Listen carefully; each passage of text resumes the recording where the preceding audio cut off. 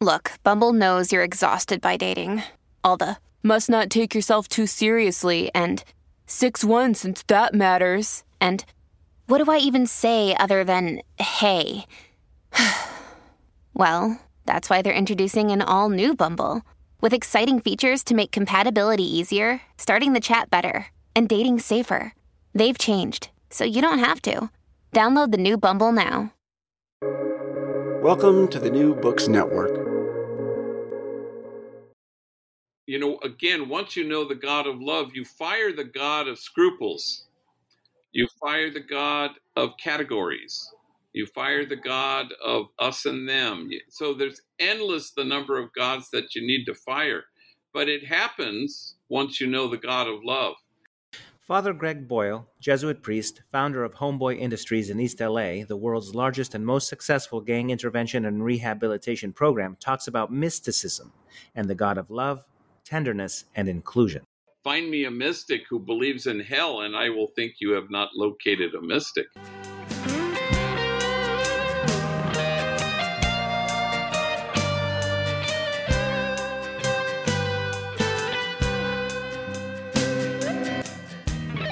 Welcome to Almost Good Catholics, a conversation about theology and apologetics. I'm your host, Chris Odinitz, and I get to ask interesting people who've thought a lot about the big questions to share their conclusions, to explain what we know, how we know it, why we think we know it. I hope this dialogue may help us approach the truth and have a really great time doing it.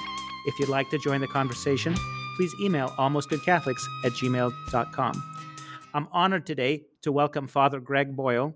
In 1988, Father Greg founded Homeboy Industries in East LA, the world's largest gang intervention, rehab, and reentry program, and has received countless awards from civic leaders and philanthropists, and has been praised by Pope Francis for his work, and I quote, in favor of the rights and dignity of every person, and his commitment to ensure the opportunities for formerly gang-involved and previously incarcerated men and women to redirect their lives and become contributing members of society, unquote. Father Greg has written 3 books about his experiences and his faith: Tattoos on the Heart, Barking to the Choir, and most recently, The Whole Language. And you can get them from Homeboy Industries or Amazon.com. And I'd like to mention he's also the narrator of these books if you want to listen to them on Audible, which gives added life and color to his stories. Some are humorous, some are heartbreaking. Welcome, Father Greg. What a pleasure it is for me to talk with you today. Thank you. It's a privilege to be with you. I know from your book that you get 93 texts a day saying, gee, I got to talk to you. So I really appreciate you taking this time for our podcast and our listeners. So you're a Los Angelino yourself. How did you become a priest in the Jesuit order, and how did you get into this work? Well, I was educated by the Jesuits, and I was drawn to them because they were both prophetic and joyous and hilarious. And so that kind of... I said, well, I'm going to have what they're having. And so, so then I entered the Jesuits 50 years ago. Jesuits take a long time for training and education, and I did a lot of things and went a lot of places. I went to Bolivia, and it kind of changed my heart. And so I, asked my provincial to send me to the poorest place where I could use my Spanish. And so he sent me to Dolores Mission in 1986, so I've been pretty much in that community, living there anyway, since then. And then, the vocation within a vocation was, working with gang members, because in 1988 I started burying kids. Mm-hmm. So we just did things. We started a school and a variety of things. So, well, in your book, The Whole Language, you call your ministry therapeutic mysticism. I understand therapy, but what is mysticism? Mysticism is a new way of seeing, So if you look at the mystics, Ignatius, Julian of Norwich, all the mystics had Francis of Assisi. They just saw things as God does. And so that's kind of important because we're categorical people. We want to kind of include and exclude. We want to say who's in and who's out. And as we try to kind of imagine a circle of compassion and then imagine nobody's standing outside that circle, which is God's dream come true, well, then, we get to a place where we see as God does. And that's the mystical view that can stand with affectionate awe, as St. Ignatius would say, in the face of people who carry so much. Yeah, and I can see that this mystical language in all of your writings, because you are not interested in divisions and categories. For example, you use a lot of Buddhist language like Sangha for community, or Bodhi heart, or Buddha nature. How did you come to this realization, or how did you know it is the true way? You say this is how God sees. I think another Catholic would say, but this is heresy. How do you know? How do you know? Which part is heresy? I don't know. Perhaps that the inclusion of other religions and faith traditions and cultural. Oh gosh, that's what could be further from how God sees things. Yeah. So Jesus ends his life by saying that you may be one. And it's not about the four things that mattered to Jesus were inclusion. The things that he took seriously were inclusion, nonviolence, unconditional loving kindness, and compassionate acceptance. So, it's important to kind of listen to the world and be attentive to wisdom that's everywhere. And I don't want to spend eternity with a God who has an issue with that. Well, why do so many Christians have a my way or the highway narrative? Yeah, well, because they're not yet mystics. Mm-hmm. They're not yet at a place where they can be as expansive and as spacious as our God is, who loves us without measure and without regret. We're invited to be in the world who God is. And, the opposite of God is demonizing. The opposite of God is that categorical sense that there's an in crowd and people who belong outside. But in your gut, everybody knows that that's the opposite of God. In your gut, but sometimes we settle for a partial God when we should hold out for the God we actually have, the God of love. Once you know the God of love, you fire all the other gods. That's the hope anyway. Yeah. Amen. I love your section about sin and joy and amartia and how this plays out in the healing of people's lives on their path to God. And Catholics, as we said, have a variety of views about sin and what it is and how it works. Regular listeners to this podcast have heard scholars about the mysteries of Fatima say that our sins offend Our Lady and that the calamities that befall us are punishments for their sins. But in Tattoos of the Heart, you have this great story about a woman in New Jersey who saw the Virgen on a tortilla and then wrote a pamphlet which issued the same kind of warnings, like, watch out, God is angry. What do you think about all this? What is sin? Can God even be offended? Could there really be Could it be possible that there is an Our Lady who said that to those shepherd children at Fatima that she's offended? Or is there some kind of miscommunication that's happening within our church? The truth of the matter is that God has a vision, and it's about us being one with each other. Yeah. And so to the extent that we demonize, it's the opposite of how God sees. And so I think God doesn't see sin. God sees son and daughter. I've learned this from gang members. I've never met a bad gang member, a bad person. Never. I've met a traumatized person. I've met mentally ill people. I've met despondent people. I've met people who are really damaged and hurt. And so the day may come, I hope, when we stop punishing wound and seek to heal it. But it takes us a while. We settle for moral outrage when we should hold out for moral compass. We settle for pointing things out rather than point the way. We settle for punishment rather than healing. So it's all part of where God is inviting us to joy. And there is no need for an in crowd because everybody's in. Yeah.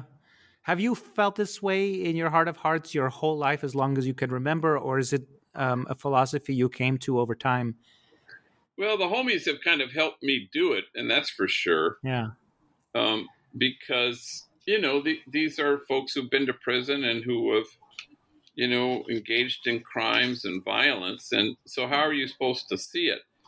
No one who knows these folks are going to say evil or bad. But once you know people, you kind of know how to see it and you know how to process it, And Mm-hmm.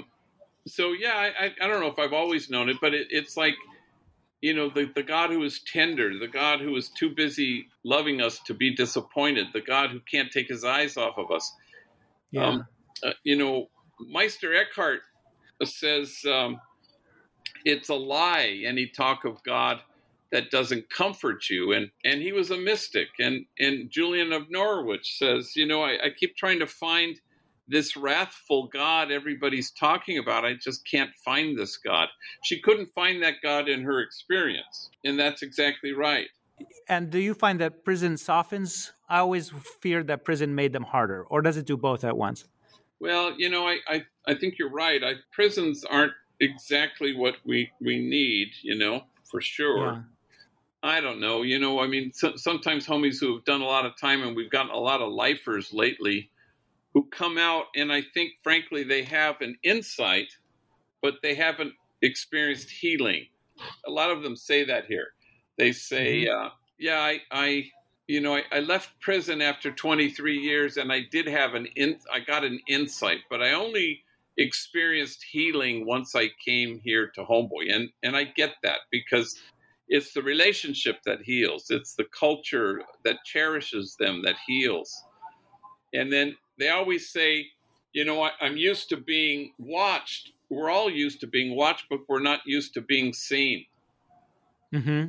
And then once you're seen, then you can be cherished. And it's the cherished person who really can move to another place of where they're sturdy and they're resilient, and the world will throw at them what it will, but this time they're not going to be toppled by it. And Homeboy Industries provides them a place where this can happen, where former enemies become coworkers and finally brothers. How did you stumble upon this? I know that you say that you're not here for success. You're here to be faithful. And if success comes without being faithful, it's just an illusion. But you have found a lot of success for which you are celebrated left, right, north, south, all over the place. How'd you get there? Or did the homies do it and you're just along for the ride? Yeah, I don't know. It's all an evolution and growing, and so we got to a place where, we had to recalibrate, because we were certainly all about jobs to begin with. And then probably 15 years in, we got to a place where we said, well, we shouldn't be job centric, even though, obviously we're going to help people in that regard. We wanted to become healing centered and person centered, because, an employed gang member may or may not go back to prison, and an educated one may or may not, but it's our contention, in fact, guarantee that a healed gang member won't ever return to prison. But we've evolved, we're always asking ourselves, what do we think we're doing when we do X, Y, and Z? And so we've come, communally to each time a way to figure out how to best do this.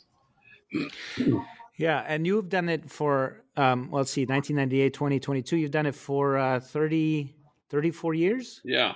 34 years. And you started with a jobs program, and then there was a bakery, and then there was, would you briefly just tell us a bit about, I know it burned down in 1992. The bakery did. Yeah, so, we started with a school because there were so many middle school, junior high age kids who had been given the boot from their homeschool. Nobody wanted them. Yeah. So we started a school because there was no place for them to go. And then they said, if only we had jobs. And then we started a jobs program, trying to find employers willing to hire them. And that wasn't so forthcoming. Just one thing led to another. And now we're the largest gang intervention, rehab, reentry program on the planet.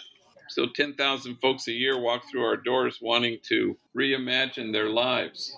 You do tattoo removal. That's a big part of it. Yes. I'm trying to quiet people down outside my office because they don't understand that I'm they're loud.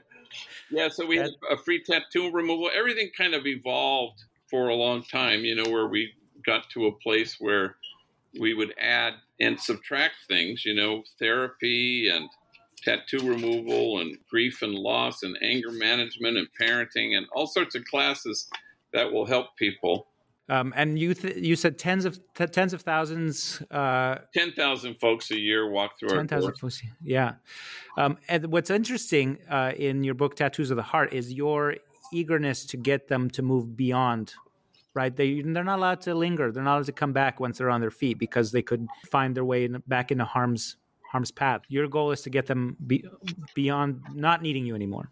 Well, I mean, I don't know if they even need me in the first place, but it's an 18-month program, so it has a timeline on it, and so the idea is to be able to get folks resilient and able to move past us.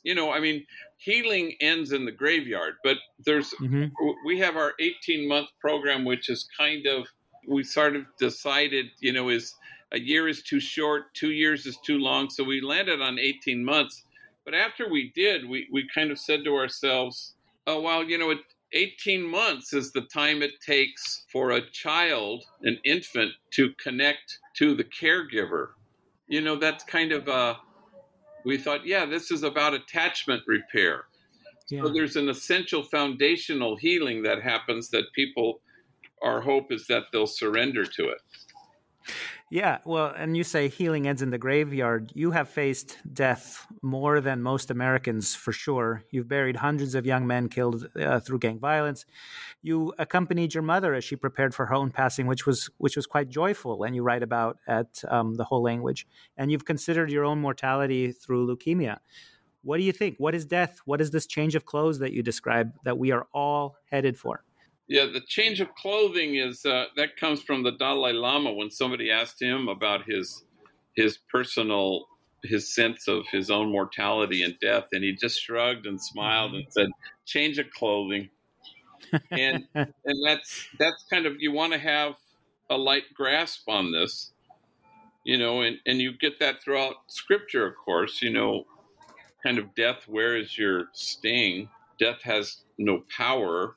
They said of Jesus, death could not hold him, and that's right. That's what you hope for. And so I've buried 255 young people killed because of gang violence. Not all from my parish, of course, but because I run a really large gang intervention program, I get asked to do this, and so you have to kind of put death in its place. If death is the worst thing that can happen to you, then you're going to be toppled by life itself, and you don't want that to happen. So,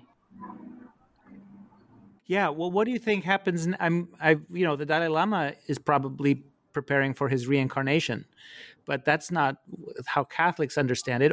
How do you understand what will happen to us on the other side? Oh, I don't know. Yeah. I mean, eternal life is here and now. We're only saved in the present moment. But Jesus doesn't talk about the afterlife. He doesn't talk about the hereafter, but the here and now. Yeah, this eternal moment. Yeah, that's where we need to be. There's a quotation which I did not jot down from one of your books, which is that the real miracle is not to walk on water, but to walk on the green grass and know that it's here and it's today. Can you help me with that? I just don't remember it. Yeah, I think that comes from Thich Nhat Hanh. Though it comes from Thich Nhat Hanh, it's exceedingly, Christian. Yeah, right. The kingdom of heaven is at hand. No, yeah. So it's right here. And so, the Acts of the Apostles first reading yesterday was about, it says the disciples were filled with joy. And so joy is kind of the mark of authentic discipleship. And it's about, again, being in the present moment. And then you can delight in the person who's right in front of you. And it's hard to do, because how do you... You have to choose to cherish with every breath you take. This is not easy, but it is the thing that we are invited to do. I'm not sure that we've been served well by the notion that it's all about heaven. I mean, Jesus didn't say, if you want to get to heaven, do this. He said, do this, heaven. So it's about, he's not inviting the rich young man to grim duty. He's inviting him to joy, which is where disciples know where to find the joy. Holy people know where to find the joy, but also healthy people know where to find the joy. They're kind of interchangeable. A healthy person is a holy person, and a holy person is a healthy person. But we've kind of gotten to this place where we've settled for piety. We think piety is holiness. We think holiness looks like, I don't know, folded hands. Mm-hmm. But it isn't. It's joyful people. That's, the disciples were filled with joy. That's how you knew. Do you have little techniques that you do to bring you back to the present, or you've been practicing so long that you see Jesus in everyone you encounter? Oh, no, it's a constant thing. I wish it were once and for all, then you wouldn't have to deal with it. But you're constantly, you have to catch yourself all the time. You have to kind of stop and say, okay, you're getting annoyed. Catch yourself. Right. Like right now, we have, 100 people in the waiting area, and they're, and it can get intense, and they can stand in front of the door, and why are you not seeing me ahead of all these other people? And oh boy, it is easy to get annoyed and say, wait your turn, sign up, and I'll go out and I'll say, I will see the very next person on the list, which upsets them because they all want to be specially treated, And sometimes I'll bring in somebody ahead of someone else, especially if they don't play well with others. A week ago, I was talking with Colleen Dully, a journalist for the America magazine, a Jesuit publication, and she was telling me about Madeleine Delbrel, a French mystic who worked alongside the French working priests in factories 100 years ago. And she said that her monastery, Madeleine's was the subway and the people that she saw on it. And you have a very similar quotation. It made me think of it immediately, where you had gone up to Our Lady of the Redwoods and then you found yourself back in East LA, and there was some guy like in the refrigerator of the little store. Would you tell that story? Yeah. Of the supermarket. And it was the hottest day in record here in Los Angeles. So we come back from retreat in this beautiful, which I recommend this place, the Redwoods Monastery. But then I came home and I said, we don't have any milk, so I'll go to the store. So it was a food for less. And I walk in, and as I'm walking in, I can see to the left, everybody is gathered around and people are howling with laughter. And I got closer, in the refrigerated beer section, because it was so hot, was some cholo with the socks pulled up high and the oversized Dickies cut off shorts and the whole hairnet and tattoos. It was a long time ago, but he was just prone inside the beer case on top of the beer, and he was just kind of resting, and he was cooling down, and everybody was howling, and I thought, well, this is as holy as it gets. And so I said, well, this is my monastery. Yeah. Right. That makes you kind of a friar, that you're beyond the walls, that we are. There you go. Out in the world instead of withdrawn. So speaking of friars, I'd like to ask you about Pope Francis. And you've written that he is kind of, as you described, he's drawing a bigger circle and he's making a bigger church. And he's waiting for us to change very slowly, and that he doesn't want to leave anyone behind. And you wrote that the waiting itself is a holy thing. Would you explain that some more? Well, the church of the future is trying to come to us today. The hope is that we will, live from the marrow of the gospel, and that's just what we're being asked to do. And Francis, of course, is nudging us all along. And the church has historically been an institution that circles the wagons. And Francis wants to widen the circle. And because that's one of the things that mattered to Jesus, one of the things that Jesus took seriously, the more inclusive it is, the more like Jesus it is. And so, we're inching our way towards rethinking everything, which is nice. That's the way it should be, because it should be about growth. And yes, it is holy to wait. You wait for people to move beyond a kind of categorical, demonizing, exclusive way of seeing, to embrace something more mystical that really resembles the heart of God. And that's what we're invited to. Where do you think the church should go? How do you think he can open it further? And I take it there's no limits to this, right? Everyone is welcome at this table. That's what I think. Yeah. Oh, but that's not me. That's Jesus. Yeah. Right. Yes, absolutely. And I the same interview I had with Colleen last week, we compared this to the metaphor of the Thanksgiving dinner, where you have the one, sort of curmudgeon-y uncle in the MAGA hat, and you have the rebellious niece who's woke, and they don't agree on anything, but they're both at the Thanksgiving table. And it's only after I finished that interview that it occurred to me that the word Thanksgiving in Greek is Eucharist. That's right. Yeah. It's exactly what the Eucharist should be. Yeah. I was at something not that long ago where the priest wanted a count of who was going to receive communion. And so he asked, how many of you are in the state of grace? And then, which is, of course, horrifying. Yeah. Like, no, try to imagine. So Francis says, the Eucharist or the communion, is not the grand prize for the perfect person or the holy person. It's food for the hungry person. Yeah. And so that's kind of important, because otherwise, we think it's about merit, and it's obviously Jesus would invite everybody to the table. One day we'll get there. We're not there yet. But it's because our understanding of communion and the Eucharist is so partial. But Francis obviously has it. He got it right, as they say. Yeah.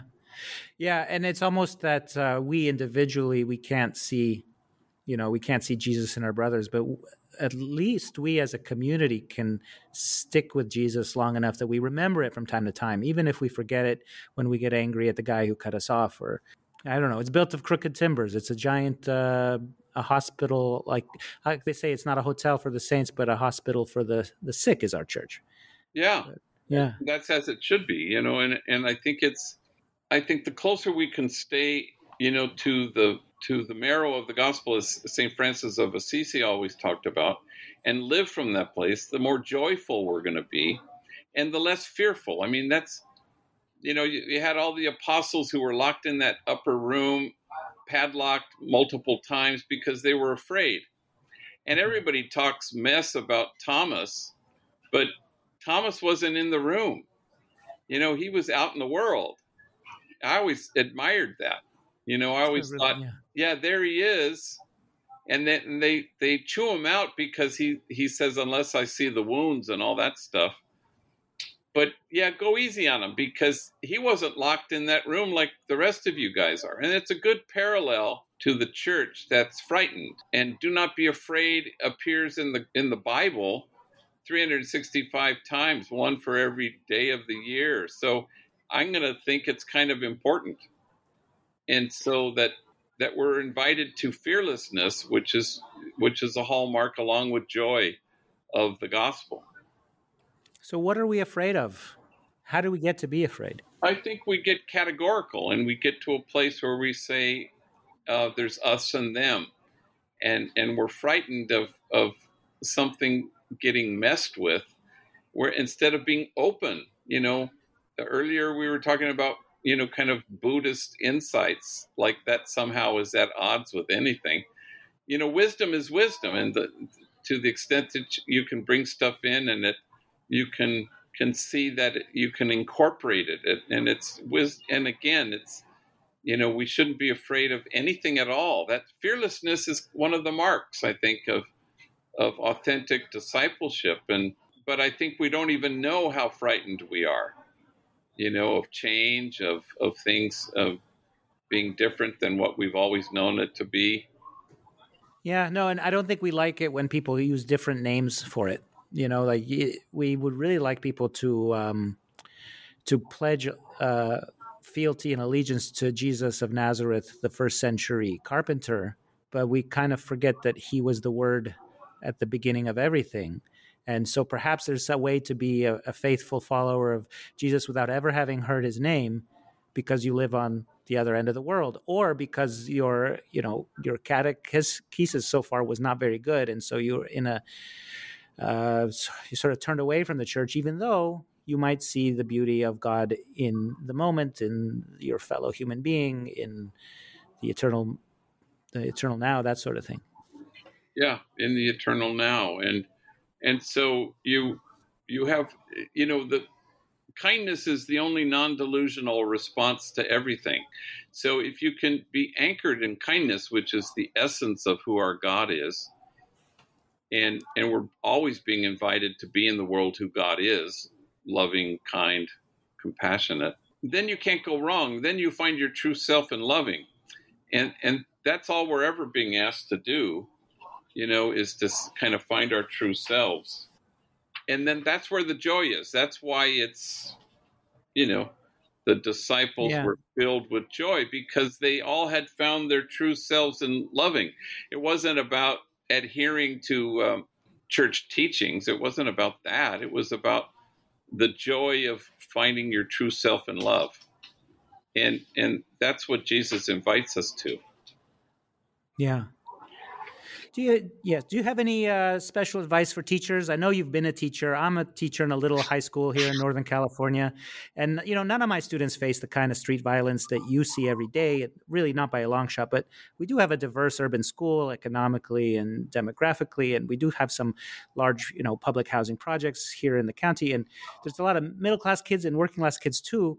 But if I say to one kid, "How was your spring break?" they might say, "Great, we went to Hawaii." And then I ask another kid, and it's like, "Oh, my dad just got out of prison and stole my pain medicine," or something like that. So there's a lot of poverty and domestic violence in every, spiritual poverty in every family. And in the pandemic, we've lost a few kids to murder or suicide, but, a handful. But you never quite know what each kid is facing at home, and you just have to love them. And they're really, really young. But at the same time, we're the state expects us to be teaching and to have, accountability and standards and things like that. And you write in Tattoos of the Heart, you stand with the belligerent, the surly, and the badly behaved until the bad behavior is understood for the vocabulary it is, which is pain and a burden they can't bear. How would you balance very, very young people, who, and without knowing where they're coming from, with also our, state-funded obligation to be doing the content and the curriculum? Yeah, you have to do the content and you have to do the curriculum, but it's far more important that your students know you than they know what you know. And I always a veteran teacher, and I think I mentioned this in Tattoos, said, give me advice, and she said, know every name by tomorrow.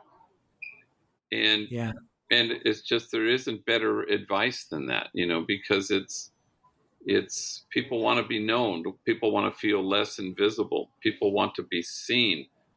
Once they're safe and then seen, then they can be cherished. And systems change when people change, and people change when they're cherished. So somehow we want to get to that place where we, love as we have been loved. In the end, it's the relationship that's going to propel people to the next thing. Here at Homeboy, we deliver all the services that comparable programs deliver, anger management and tattoo removal therapy, case management, you name it, we do it.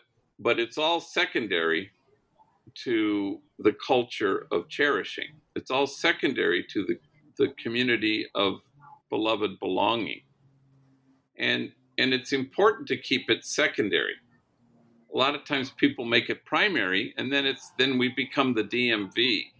We're just delivering services. Mm-hmm. But the hope is that it won't be like that. The hope is that it'll be a place where people because everybody who walks through the door comes barricaded behind a wall of shame and disgrace. And the only thing that can scale that wall is tenderness. So tenderness is connective tissue. It's how your love becomes real. Otherwise, your love stays in your heart or your head or the ether. But unless it becomes tender, it doesn't connect. And that's what's so essential here. I'll ask you a question that I hope it's not childish. I hope it's childlike. But, we should know the names of our students and each other and our fellow human beings. Do you believe the way Jesus talks, where God knows whether a hair on your head is going to be white or black? God knows because he knew you before you were, knit in the womb. Do you see God as a person with like a interpersonal friendship that we will enjoy with our Father? Or do you see it as sort of a more amorphous force of tender kindness, because, in Buddhism, there is no person God. There's a great wisdom, but there's no God with a personality. How do you understand this as a Jesuit priest? Yeah, well, I mean, love is God's religion. And so, and Scripture, of course, tells us that God is love. And so that's, do I believe in God? Absolutely. Do I believe in a male, father? No, of course not. But I believe that God is love. And so I feel this force, this energy that's unmistakable. And I feel myself, held tenderly by this God. So, but we grow up, obviously I thought God was, had a big beard and flowing robes, but we all believe that when we're kids. And then, you move, you grow, and suddenly you're seeing it differently. And, that's why even the growth of mystics, mystics had, sometimes they were quite exacting and demanding of themselves and scrupulous. St. Ignatius of Loyola was very scrupulous. But then as he gets towards the end of his life, it's this union that's so exquisite, that's so extraordinary that it's hard for them to imagine. That this is why, find me a mystic who believes in hell and I will think you have not located a mystic. Because once they have a sense of the God that's huge, the God who's always greater, as St. Ignatius always said, then you kind of go, oh, okay. I mean, Julian of Norwich had this hard time with sin, even because she just didn't think that God had, didn't see people that way. It was just God was delighting. I mean, even Isaiah talks about, you are my delight. This is my new name for you, my delight. Well, that's the God we have. And even Jesus had to go through the Old Testament, the Hebrew Bible, and he sifted things. He filtered things. And he would say, I don't believe this. Oh, I believe that. I don't believe this. The things he quotes are important, but it's also important the things he doesn't mention, the things he doesn't quote. And essentially the God who's, the one false move God. Jesus doesn't believe in that God. He believes in the no matter whatness of God. And that's different. I'm very glad to hear that. I've been trying to get different guests to sort of confirm the C.S. Lewis view of hell, that you only sit there until you're ready to leave. And I just think we have so many points of faith elements that, of creed and magisterium and stuff, where we put all of these characteristics into our faith, and they don't feel correct intuitively, because I have small children, and I couldn't imagine a time when I would say, like, okay, you can't come back, right? There's always, how could you ever separate yourself from your children? And I'm a very imperfect father, and then imagine a perfect father in heaven, ever wishing to not wishing, but ever choosing or to put someone in hell and not let them out.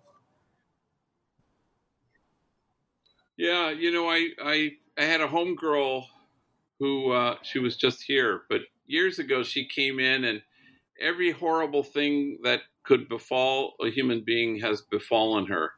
and consequently, and to no surprise, gang member in prison, drug addict, kids taken away. She was sex trafficked. And she came in and wanted some help and with a bill or rent or something. So I was writing her check, and she pushes the chair very close up to the front of the desk, and she goes, "Damn, gee, I wish you were God." And I said, "Why?" And she started to get teary-eyed, and she said, "Because I think you'd let me into heaven." Yeah. And that got me all emotional. So I reached across the desk and I grabbed her hands and I pulled her in and I said, "You know, Mika, if I get to heaven and you're not there, I'm not staying."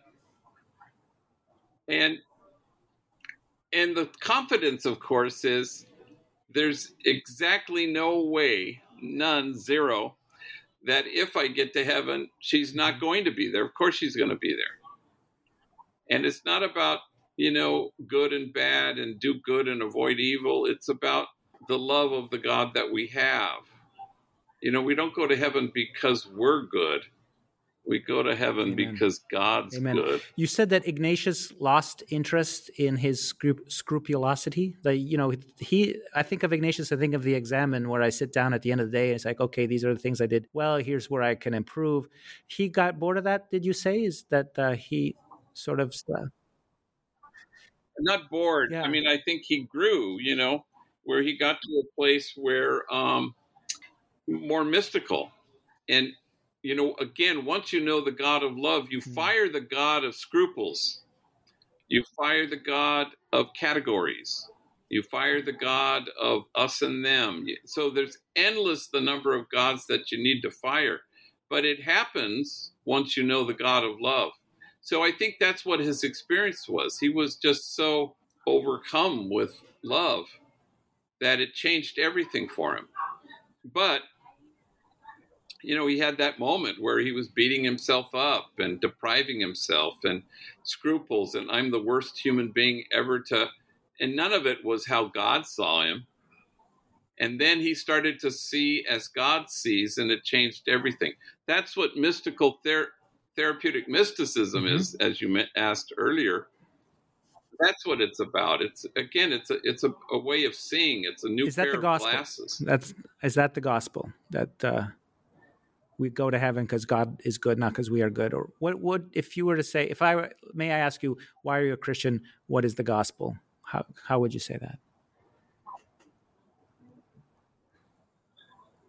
Well, the gospel is taking seriously what Jesus took seriously. Yeah. It pretty much that. And so, and that's where you want to keep yourself anchored. And then there is no concern about success or failure. It's only about being faithful to inclusion and nonviolence and unconditional loving kindness and compassionate acceptance. Once you're faithful to all those things, outcomes are somebody else's concern. And if I'm concerned about success, then it's about me. Yeah. And it can't be about me. Yeah. I think that's all my questions. I know there's a million people in your waiting room. Is there anything else I should ask you or you should say before we go? I think you covered it all. All right. May I ask you for a blessing for our listeners, their families, and our world? Sure. May God bless you and protect you and always keep you anchored in gratitude. May you know that you are exactly what God had in mind when God made you. And may you know that you are a remarkable sign of the God who loves us without measure and without regret. And may God remind you every day of your true self and loving. In the name of the Father and of the Son and of the Holy Spirit. Amen. Amen. Nails, spear shall pierce him through the cross.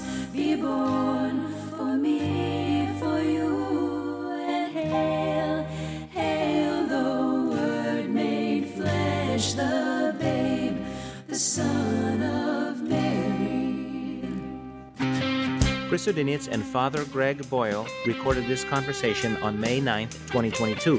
The Feast of St. Banban the Wise 5th century priest born in Ireland who worked with St. Patrick.